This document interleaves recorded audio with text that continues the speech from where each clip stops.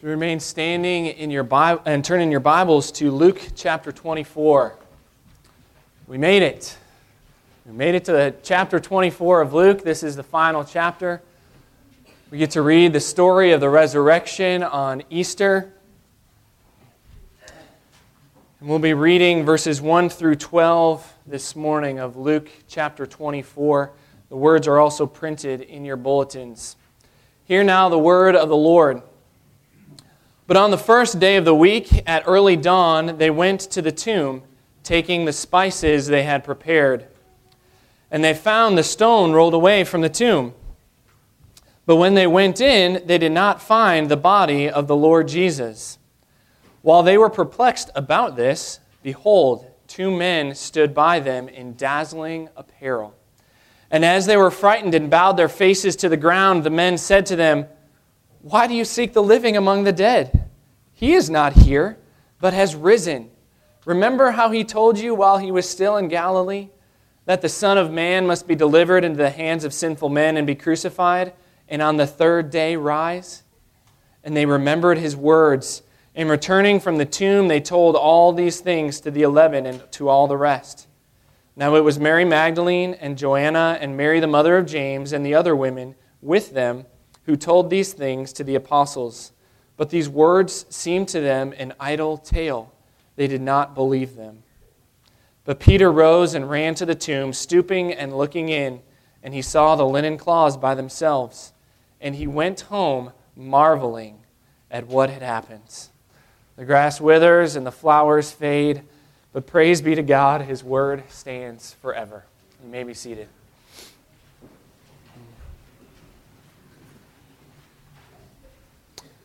Please pray with me. Heavenly Father, we are so grateful to you for these words of Scripture that bring us life and bring us hope. And I pray that as we sit under them this morning, that the words of my mouth and the meditations of our hearts would be pleasing and honoring in your sight, O Lord, our rock and our Redeemer. And it's in Jesus' name alone that we pray. Amen. Well, I'm sure you noticed if you were here for the breakfast this morning, which was delicious, by the way. Thank you, Ron, Ed, for the foxes as well, Greg and Nathan. Thank you for putting that on for us. As I mentioned this morning, it's one of my favorite traditions here. Nothing like coming to church in the morning and have bacon and eggs right before the service. So I understand if there's going to be some heads nodding. I know we've got a full stomach this morning. So every once in a while I may shout out a "He is risen." No response? Let's try that again. He is risen. All right. So, as you noticed downstairs, we're having a little mini resurrection of our church building as well. The paint color that we have up here has been working its way downstairs through the fellowship hall, through the nursery, Sunday school classrooms.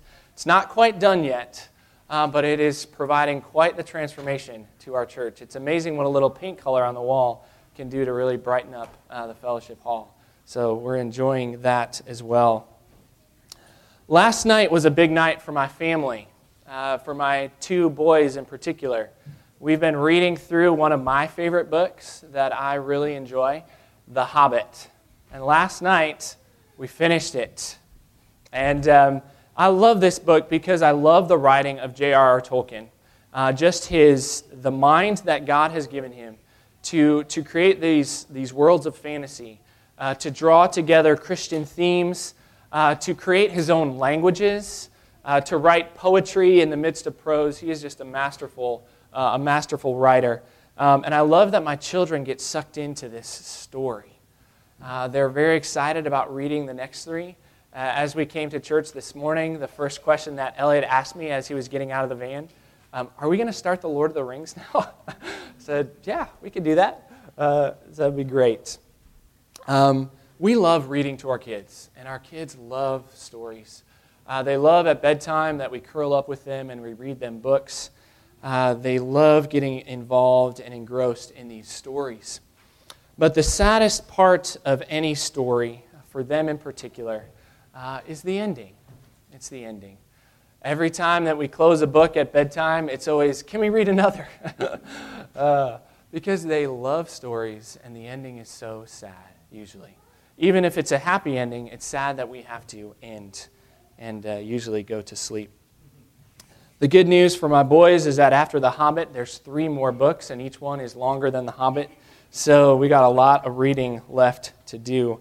But after that, those books will end as well. Books always end.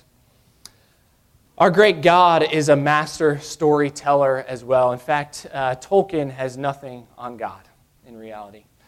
He has been writing a story. It's the story of history. He's been writing it in Scripture. He's been writing it in our lives.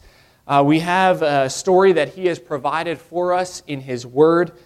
Certainly we don't have the entire story of history. If that were written down, I don't know how many volumes that would take. But we have the stories that he has given us in his Word. And the climax of that story is the life, the death, the resurrection, and the coming again of our Lord and Savior, Jesus Christ. That's the climax.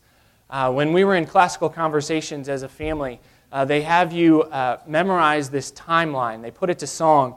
And it's certain events in history, certainly not all of them, but it's over 100 to kind of gauge, get the overall scheme of history and how God has ordered life. And at a particular part, there's this grand climax. It starts a couple before where it goes Caesar Augustus and the Pax Romana, John the Baptist, and then suddenly you hear cheering, and there's this great celebration in the background as you hear the words, Jesus the Messiah. It's this huge climax to the song because Christ is the climax of history. Christ is the climax of the story that God has been telling, and he will continue to tell. I've spoken a lot of Francis Schaeffer from the pulpit here as I've been learning about his life. His wife, Edith, wrote a book that's kind of a narrative of their lives, and it's called The Tapestry. Because what she saw is that God is telling the story of our lives, and it's like a tapestry. That each one of our lives is like a thread that God is weaving together in this grand tapestry of life. And throughout her book, she tells the stories of different people and how certain events came together that they didn't know at the time that would affect them later on in their lives. And she sees how God weaves this beautiful tapestry together, how we touch one another's lives and how others touch ours in a deep and in a very profound way. So this is the story that God is telling in our lives. And this is the story that God began well before the beginning. And I know that's hard for us to imagine, that the story of God began before the beginning. But it did. And this story that God is telling is never going to end. The story that God is telling is a never-ending story. Also very difficult for us to understand. But the reason that God's story is a never-ending story is because of what we celebrate today. God's story is a never-ending story because of the reality of the resurrection, that Jesus rose again from the dead. And our lives are part of that never-ending story. We are a thread in this tapestry that literally goes on forever and ever and ever. So this morning, as we approach Luke 24, these first 12 verses, we're going to approach them in this way. We're going to approach them and going to imagine that this part of God's story, that the resurrection never happened. And we're going to try and see what would happen or how would that affect our lives if the resurrection never occurred. So imagine if we came to Luke 24. How would the story of Easter morning look different if Christ had not been raised? When the women went to the tomb, they didn't find anything out of the ordinary. The stone was not rolled away. Instead, they found the body of Jesus there. And they simply did what they came there to do, which was to anoint his body for burial. Imagine if Jesus was laying exactly where Joseph of Arimathea and Nicodemus had laid him on that Friday night. If the angels had never appeared, if there was never an earthquake, if they simply came, did their business there, and they left. They never went to tell the disciples because there was nothing to tell them. And Peter never ran to investigate for himself. He never marveled at what had happened. It simply was life as normal. So if this was the case, how would the story of Scripture after this look different? Honestly, you might as well end the Gospel of Luke right there.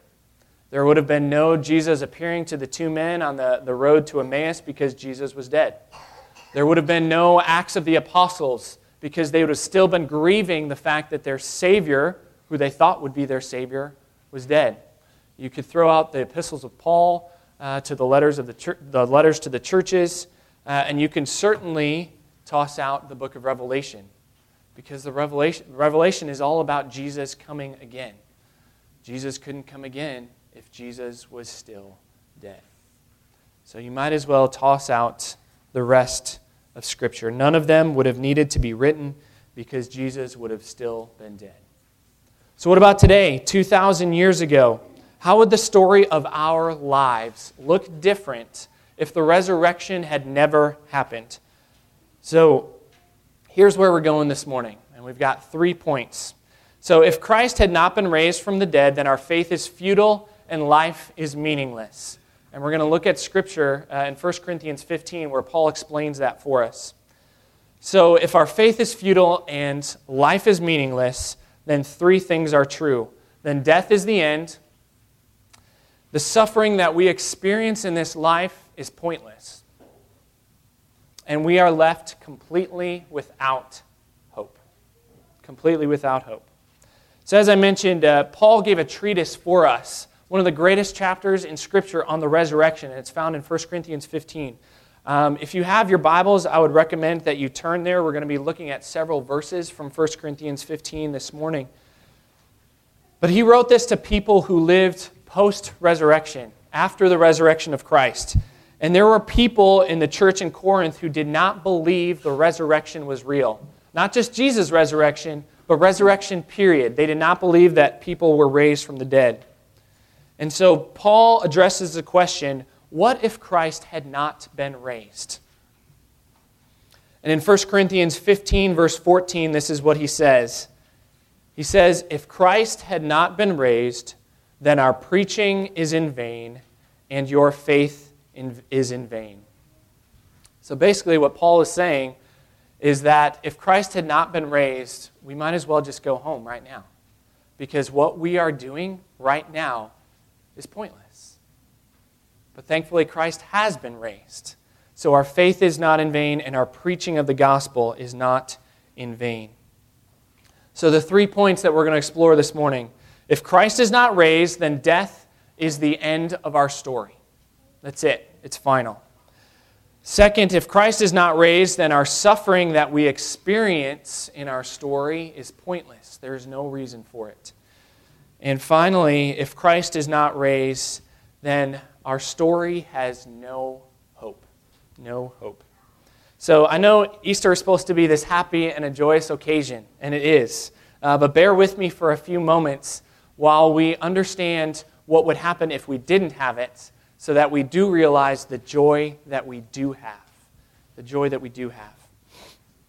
So, first, if Christ had not been raised from the dead, then death is the end of our story. When we profess our faith using the words of the Apostles' Creed, we get to the end after expressing our faith in God the Father and in God the Son, and then we believe in the Holy Spirit. We say, I believe in the Holy Catholic Church, the communion of saints, the forgiveness of sins, the resurrection of the body, and the life everlasting. We say it in our Apostles' Creed. But imagine if that was not the case. If we did not believe in the resurrection and we did not believe in the life everlasting. If death were the end of my story, if death were the end of my life, then I would be completely terrified of death. Death would be absolutely terrifying. Death would catapult past public speaking as the number one fear. I think it's number 2 or it may be number 3 on the list. But people actually fear public speaking more. But that would not be the case if death were the end. Because death would be terrifying. Because it would be final. There would be nothing more. That's it. You're done. And honestly, when we look back on our lives, we realize that life is pretty fleeting, isn't it? It goes by so quickly. I feel like every year goes by faster than the year before. Facebook has been doing this thing for a while now where they do these Facebook memories, and they show you pictures or posts that you had done on that date years before. And one of them popped up in my feed this past week. It was a picture of Stephanie when she was pregnant with Elliot.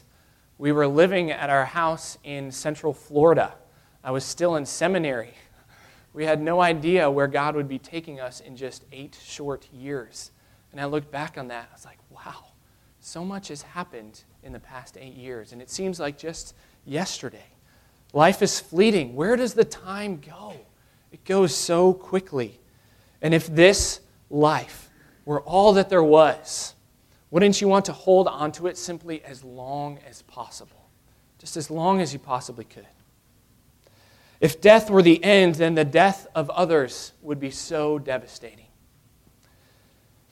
Ron mentioned in the prayer this morning that he lost a good friend of his, Perry, this past week to a tragic accident. I know that many of you have lost loved ones recently. Some more than you can imagine over the last couple of months. If death were the end, the death of our loved ones would be so devastating. What would we do with that? We would try to hold on to them as long as we possibly could. You know, I had a friend in college who was 19 when he very suddenly passed away. And when young people die, we lament that because we realize, or we think about so much life that they could have had that is wasted when someone so young dies. But imagine if that was it, if that was completely the end. How much more we would lament at that point. If death were the end, there would be so many threads in this tapestry that God is weaving that would simply just stop short. And what kind of tapestry would that be with so many threads that were all different lengths? Finally, if death were the end, honestly, we would have the right in this life to live simply however we wanted to. We could just live simply as we pleased. And Paul draws this out in 1 Corinthians 15, verse 32. He says, "If the dead are not raised, let us eat and drink, for tomorrow we die." And there's many people in the world who live with that worldview. That life is all that there is, so it doesn't matter what we do as long as we enjoy this life, because there's nothing else. And that makes sense if there is nothing else. Let us eat, drink, and be merry, for tomorrow we are going to die. And then what?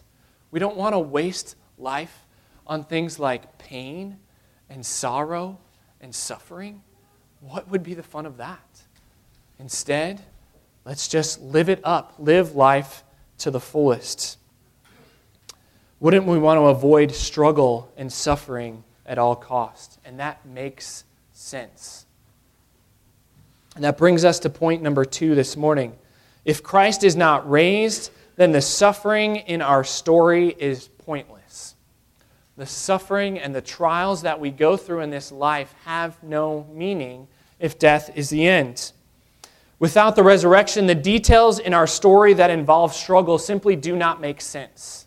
Why would God allow this to happen if death were the end?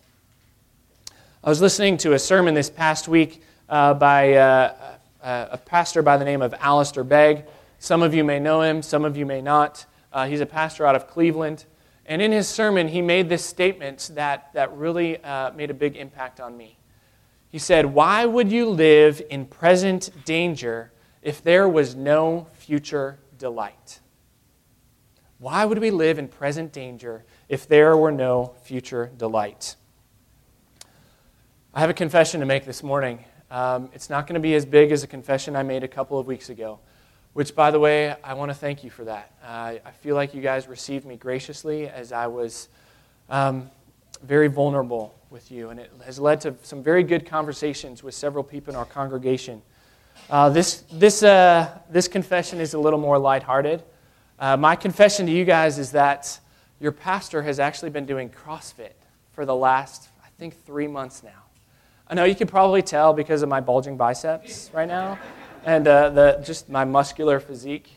But it's been a lot of fun as I've stepped into that arena and been doing CrossFit several mornings a week.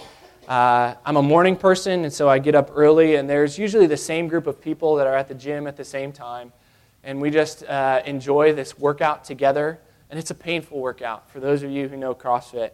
But here's the question. Why would I get up in the morning and go to the gym and suffer that pain and trial and struggle if there was no benefit to it, if there was no payoff? Why would we exercise? Why would we eat healthy? Why would we make our kids eat broccoli if there was no payoff?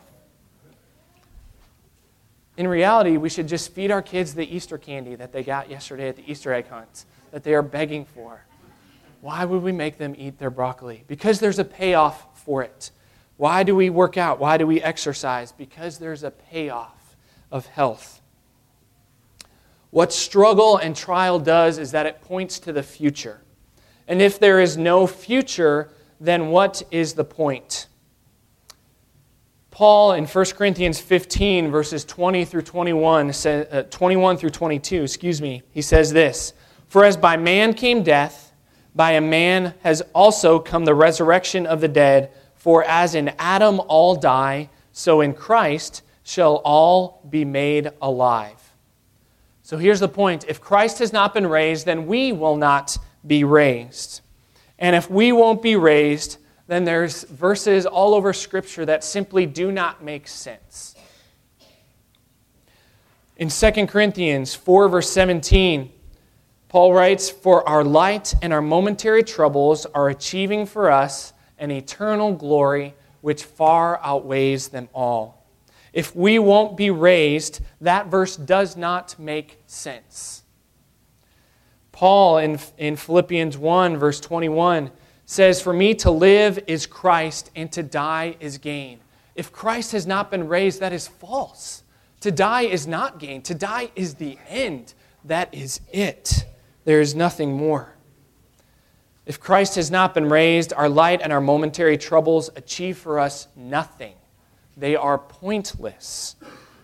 There is no reason for the disciples in the Acts of the Apostles to give up their lives and become martyrs for the sake of the gospel.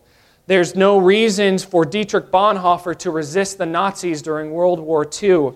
There's no reasons for Christians today to stand up to ISIS and to receive a beheading.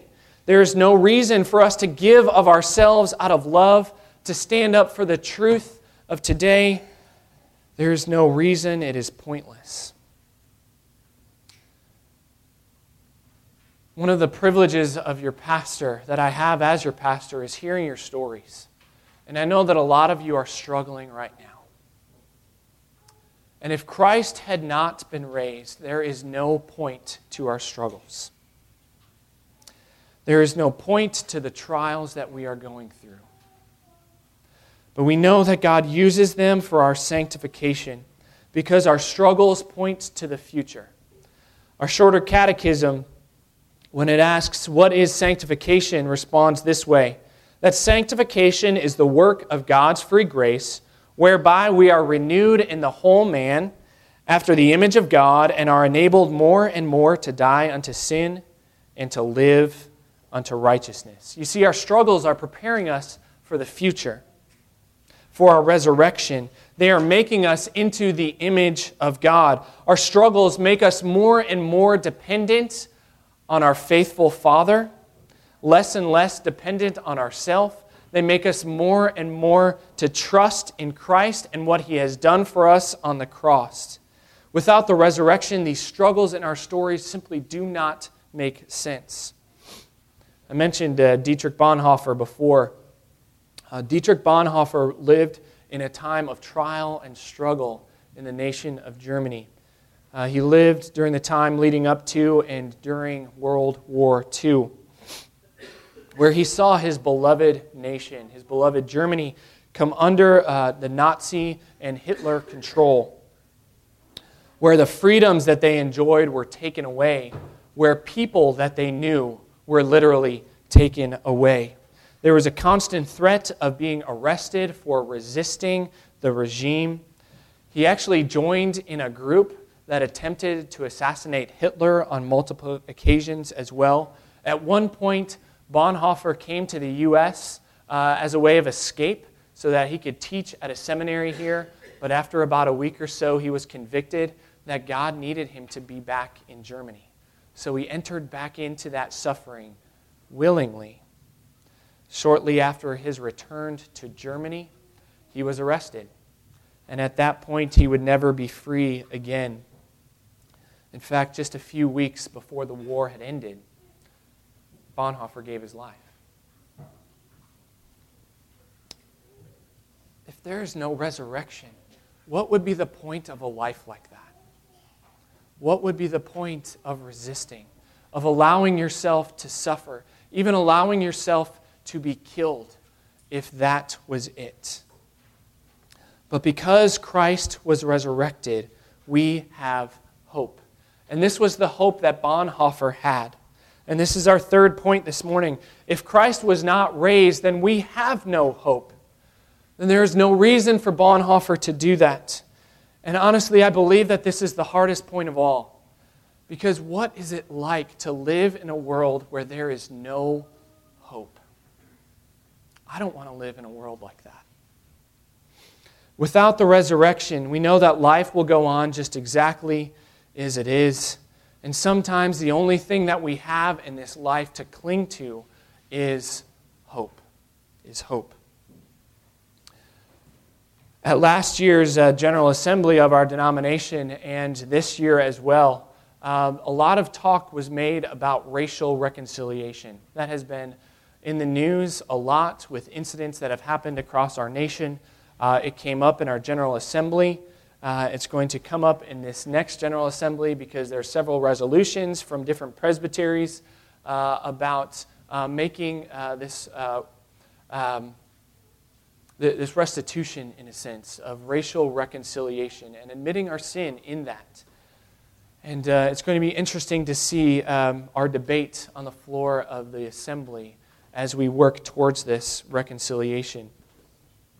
In the 60s, during the time of civil rights, obviously Martin Luther King was one of these great civil rights leaders. And when you think about the civil rights movement, you think about his speech on the steps of the Lincoln Memorial, his I Have a Dream speech. And as I was preparing this past week, thinking about hope, I realized that in that speech, he embodied hope. He had hope for the future of our country. I'm going to read a couple of lines from some of the more famous lines from his speech. He said, "I have a dream that one day this nation will rise up and live out the true meaning of its creed, that we hold these truths to be self-evident, that all men are created equal. I have a dream that my 4 little children will one day live in a nation where they will not be judged by the color of their skin, but by the content of their character. I have a dream that one day every valley shall be exalted, and every hill and mountain shall be made low. The rough places will be made plain, and the crooked places will be made straight, and the glory of the Lord shall be revealed, and all flesh shall see it together.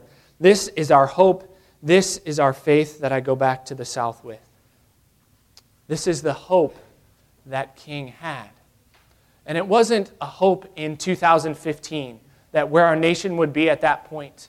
Because if he were alive today, I think he would be still disappointed by where our nation is at in terms of racial reconciliation. His hope wasn't in the future. His hope was ultimately in Christ's return. Because as he quotes this passage from Scripture, we know that this is Christ's coming again that he is referring to, and that is where our hope lies. But without the resurrection, we have no hope in this, because Christ is still dead, and there is no promise of future glory. And if we have no promise that every wrong will be made right, that all the darkness will be made light, that every evil will be undone, then how do we live in this world? How do we handle the diagnosis of cancer if we have no hope that one day it will be eradicated? How do we handle the threat of terrorism if we have no hope that one day it will cease? How do we handle the uncertainty and direction of not only our nation but of this world if our King of Kings lies dead in the grave?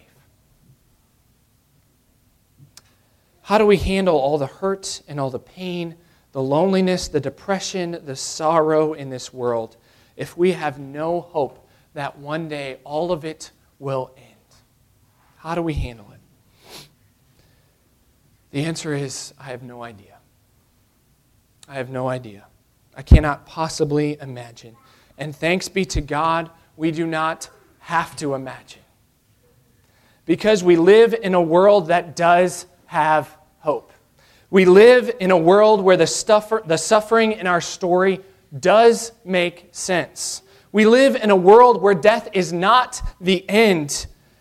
We live in a world where Christ has risen from the grave, where He has, as we have sung this morning and every Sunday this month, where He is trampling over death by death, where He has come awake, and He is calling us as Christians to come awake and to rise up from the grave.